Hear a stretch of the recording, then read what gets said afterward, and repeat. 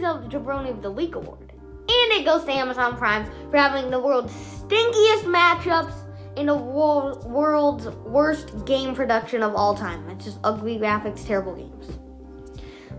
The team from DC winning means it's automatically a terrible game.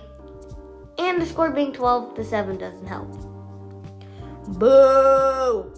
But the Colts are on a rebound and beat the Jags 34-27. The Jags have come crashing back to earth. Sappy and the Patriots stay hot. They win and score 38 points. Cincy beats New Orleans. Joe Burrow helped me get a fantasy win, and more importantly, helped me defeat the Fantasy League's villain, if you can call him that. And if you have to ask who the villain is, it's you, Darren. Well, despite losing, the Saints Rashid Shaheed doubles up and gets my play of the week and audio playback of the week for his awesome touchdown. Let's take a listen. This is Rashid Shaheed, and Shaheed breaking inside the 10 to the 5, touchdown. Very short audio. It was a great play, but the announcer kind of didn't really do a good job about hyping it up. But hey, at least it's not Joe Buck. But, you know, it was a good play. But let's move on, and the Ravens are definitely the new Falcons. They have been choking a lot. A lot. The Giants came back from being behind by 10 with 10 minutes left to win by 4. I have a feeling Lamar will be gone if he doesn't get paid the big money. Somehow the Giants are 5-1. I don't know how, but they are. They just are, and they've been the underdog for almost every game, even when they were like 4-1. Now they're 5-1. I have a feeling they're not going to be underdogs, but overdogs. Well, the Jets, they are also doing good. They upset Green Bay, if you can call it that. The Packers look terrible, and Aaron Rodgers is acting like a buffoon, and just not acting well. He's not been acting good. He's been acting a bit spoiled lately. Well, the best part of this game was the Jets' first-round pick, cornerback Sauce Gardner, taunting the home fans by wearing a G's head. It got knocked off by Allen Lazard, a Packer wide receiver.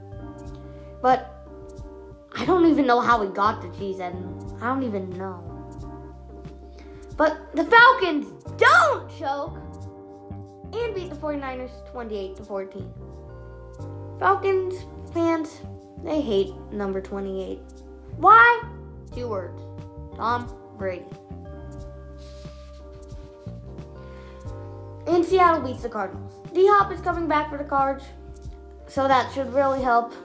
But the new Call of Duty is coming out, so expect Murray to do less game prep and more video game playing. New coach, same result. Panthers still suck. Rams beat them 24-10. Buffalo beats KC by 4. My game of the week was a close game, but a bad interception by Mahomes at the end of the game really sealed it for the Bills. The Bills' defense is better than Kansas City, so that may have been the difference. Eagles stay undefeated, and Rush gets his first loss. He was 4-1, but he will be replaced by Dak. Well, can the Cowboys go 4-1 in the next 5 with Dak at quarterback? I don't think so. I think no. I think they're not going to have a 500 record with him. I think they're not going to do good with him. I think Cooper Rush did better. But no more Bronco games in prime time, please! I'm sick of Russell Wilson and the Broncos' terrible offense! They lose in overtime to the Chargers. In what they had multiple opportunities to win. And they still choke. I mean, not choke, but they just still terrible at offense. Terrible. I'm sick of the Broncos. Well, let's just cool down on my Bronco hate. And let's move into my top 6. Number 1 is obviously the Eagles. They are undefeated. There's no more to say about that. Number 2, the Bills. Josh is a beast. I mean, Josh Allen, he's like the best quarterback in the league. Number 3, you have the Giants. They're a 5-1. Who would have guessed that lives outside New York? That's insane. That's insanity. Number 4, we got the Chiefs. They're 4-2, but they're still looking good because they could have won, but the Bills' defense was just better. Number 5, we have the Vikings. The NFC North title is looking likely, with the Packers being terrible. Number 6 is somehow the Jets. I never thought they would make this in like the next 2 or 3 years, and they already did.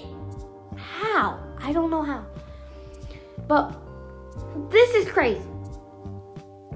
Most of my top 6 teams, at least 3 or 4 of them, I would have never expected to even make it this far. I mean, make it in the top 6 this early. I thought they'd be like bottom 6 teams, some of them. But let's just stop talking about my top 6 and go to my Week 7 preview. Thursday night, D-Hop returns for the Cards to help beat the Saints. What is it with the sucky matchups for Thursday night football this year? Terrible. Terrible. Terrible! And we have really bad games this week. Why do you ask? 4 of the best teams in the league have byes this week. The Bills, Vikings and Eagles, and the Rams, depending on your opinion. And if you want to know who's going to win this week, listen close. Cincinnati, Dallas, Titans, Packers, Bucks, Giants, Ravens, Jets, Chargers, and Chiefs. Take it to the bank. And on Sunday Night Football, my Steelers face the Dolphins. The Dolphins are one of my listeners' favorite team. Dan. Well, sorry, Dan. The Dolphins don't stand a chance. Actually, Tua's back. And our defense is terrible. Because we don't have TJ Watt still. Well, maybe we do. But either way, we still suck at defense. I have to say it. Dolphins win. And on Monday Night Football, it won't be a repeat of the 1985 Super Bowl. No Super Bowl shuffle-in for the Bears. Patriots get the win. My game of the week, I picked the Texans versus Raiders. Why not? The matchups have kind of sucked for the past 2 or 3 weeks, apart from a couple games. But it's the NFL, so I'll be watching unless my streaming service, the streaming service I use it on, doesn't even work, which happened this week. So the game I'm talking about this week.